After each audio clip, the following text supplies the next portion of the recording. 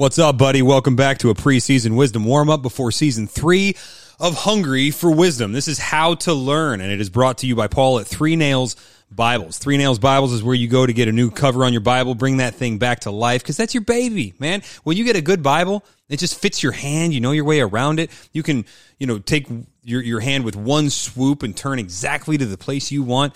You gotta hang on to that thing. When the cover starts wearing out because, you love the Word of God so much, you pursue it so hard that the cover just can't take the heat of your passion for the Word of God, give it to Paul. He'll bring it back to life for you, man. We're in the resurrection business. All right, 3 Nails Bibles, go see them, look them up.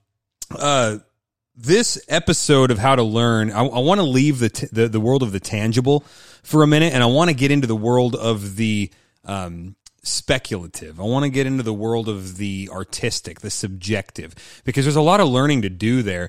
And as 21st century Westerners, we tend to think in terms of process and math. Like we're interested in putting people on the moon, right? We're interested in things that are verifiable and testable and things like that. And so learning processes fall into that. We treat it like a science. But I want you to know something. Learning is something that is done by humans, at least in the context in which we're talking about it, right? And humans are not strictly data processing centers,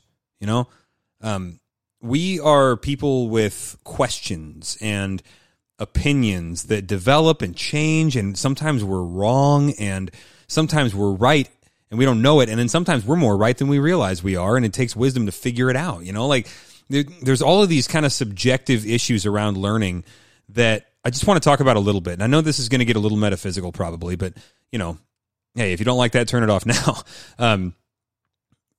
The basic statement that I'm going to make about how to learn here is that everything can teach you something.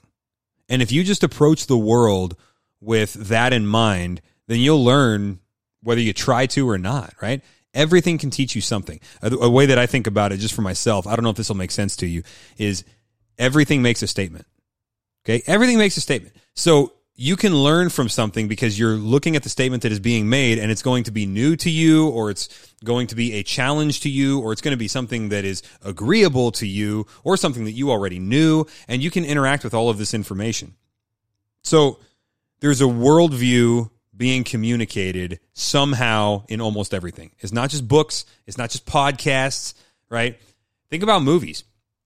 There's a worldview behind these movies. You look at, I don't know, Hollywood is just such a philosophical and moral and intellectual pile of crap right now that, I hesitate to use them as an example, but it really is true. I mean, you can see the morals and the values and the worldview, at least in large swaths, in big picture, of the people making the movies, the producers, the directors, things like that. And sometimes it's really obvious. I mean, I remember when Russell Crowe was Noah. You guys ever see that Noah movie?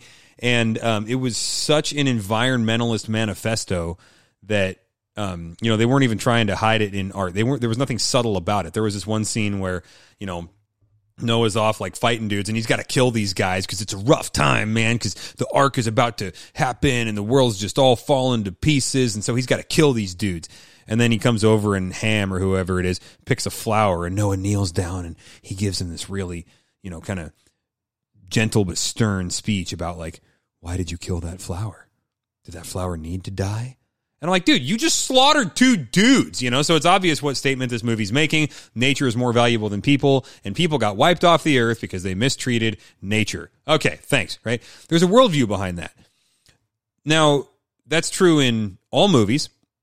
Every movie makes a statement. It's true in music, and not just in the lyrics of the music. That's pretty easy to see. Okay, what is being propagated? What statement is being made by this song? Even if it's just an innocent love song, I want to hold your hand. Well, that makes a statement, doesn't it? Boy plus girl equals joy and passion and desire, right?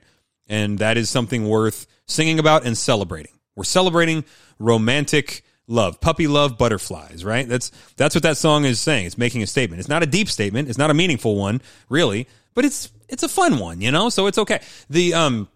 The statement being made, though, by lyrics is pretty easy to pinpoint.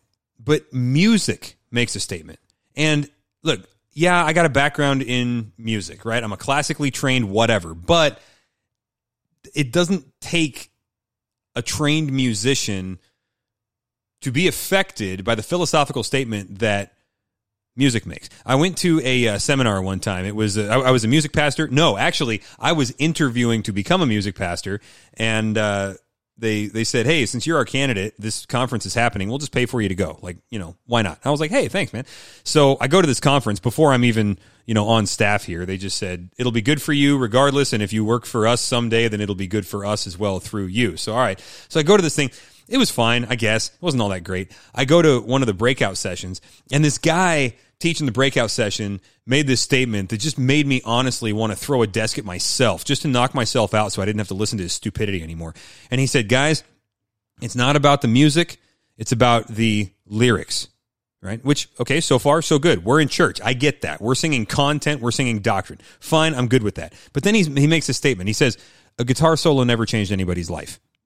And I'm like, you have no clue the power that you're dealing with when you talk about instrumental music. Are you serious right now?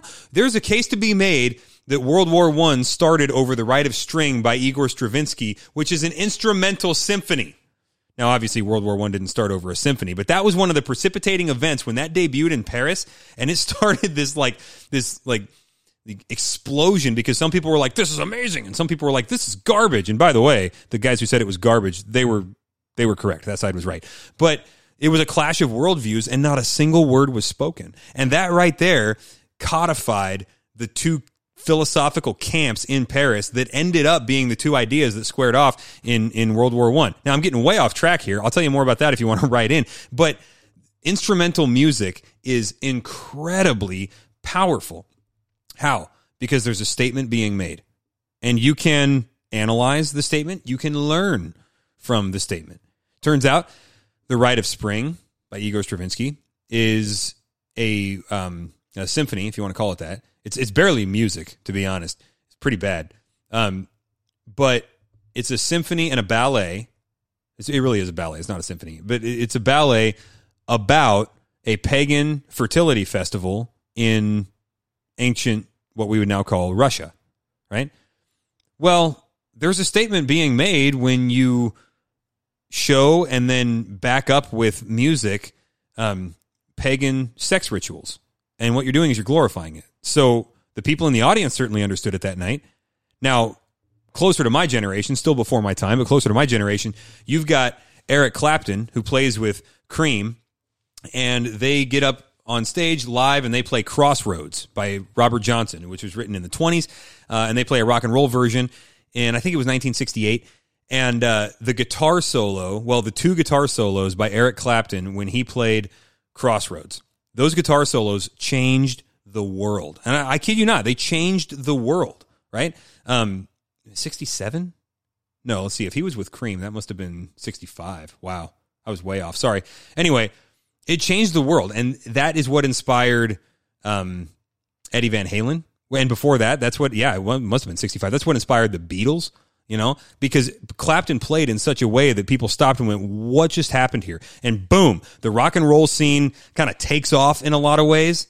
And the Western world is never the same. Honestly, rock and roll shaped so much of our culture that we don't give it enough credit. And it was instrumental. It wasn't the lyrics. I went to the crossroads, fell down on my knees. I went to the crossroads, fell down on my knees. I was standing at the crossroads, believe I'm sinking down. So what? Now, there's a whole other story behind what those lyrics actually mean, which is really fascinating. But anyway, I digress. That guitar solo changed so many lives. I think the best example, some of you music history buffs know where I'm going with this. Wait for it. Jimi Hendrix, Woodstock, 1969, The Star-Spangled Banner. If you've never heard this, I want you to go on YouTube and I want you to type in Jimi Hendrix, Star-Spangled Banner. Okay, Jimi, Hendrix with an X at the end. Star-Spangled Banner. It is unlistenable. It is so bad that It really does not qualify as music in 98% of it, okay? But it wasn't about the music, right? He was saying something there. It was the national anthem, and it was so distorted that he was making a statement at Woodstock at the height of the hippie generation saying our country is distorted, right? Music made a statement. And so, and that really did change the world in a lot of ways. When he got up there and did that, he was making a statement that nobody could unmake. That was a cultural moment. That was a flip. And then he went on the I think it was the Dick Cavett show. This is just an interesting story. It has nothing to do with anything. He went on the Dick Cavett show, and I think it was Dick Cavett, and he said, he said, well, many people think that was disrespectful. And Jimi Hendrix goes, hey, I served in the Air Force. I thought it was beautiful, and the crowd cheered for him. Well, now you've got different philosophies surrounding what is objective beauty and to what degree is beauty objective versus subjective and all these things. Statements get made, guys. So when you watch a movie, ask, what's the worldview behind this? And then interact with it. Do you agree? Do you disagree? I was sitting with my kids watching Ocean's 11, and I think it was my oldest kid. He asked a really insightful question, especially for how young he was at the time.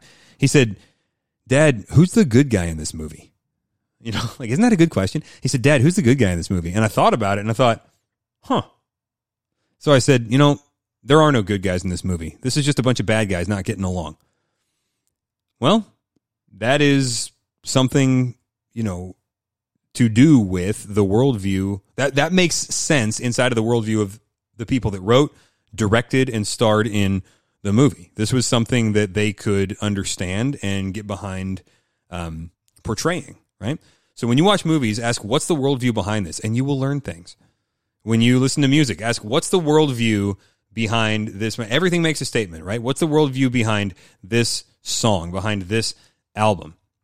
I remember when it hit me, and I think it was my music teacher that told me this, but it sunk in. Rock and roll was never about the music. It was about the sounds. That changed the way that I listened to all music from 1959 on.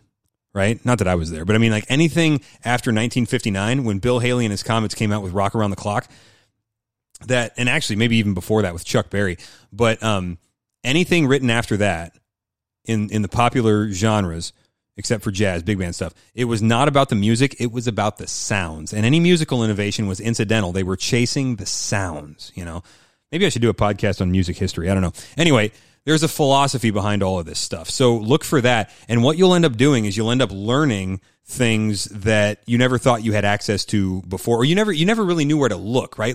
Learnable information will jump out at you from places that you didn't know it was hiding. And if you just ask the question, what statement is this making, right? A really simple way to do this is to ask why. If you just ask the question, why, all the time, which is what kids do, right? This is the kid move. If you just say, yeah, but why? Okay, why? Why are things like that? Why would he say that? Why would this musician do that? Why would he play that chord? That sounds a little bit odd. That's a little bit out of place. Why? You're going to get down to the root of some stuff, man, because there's always an answer, And if you just incessantly ask why, you're going to learn things. So how do you learn? Pick apart the world around you, man. Everything makes a statement, and there's always a why. Okay? And when people do things in order to be random because there is no why, so they say, that in itself is a reason that they do it. What's that saying? There's a cultural philosophy there. There's a statement being made. Everything makes a statement, and so everything has something that we can interact with and we can learn.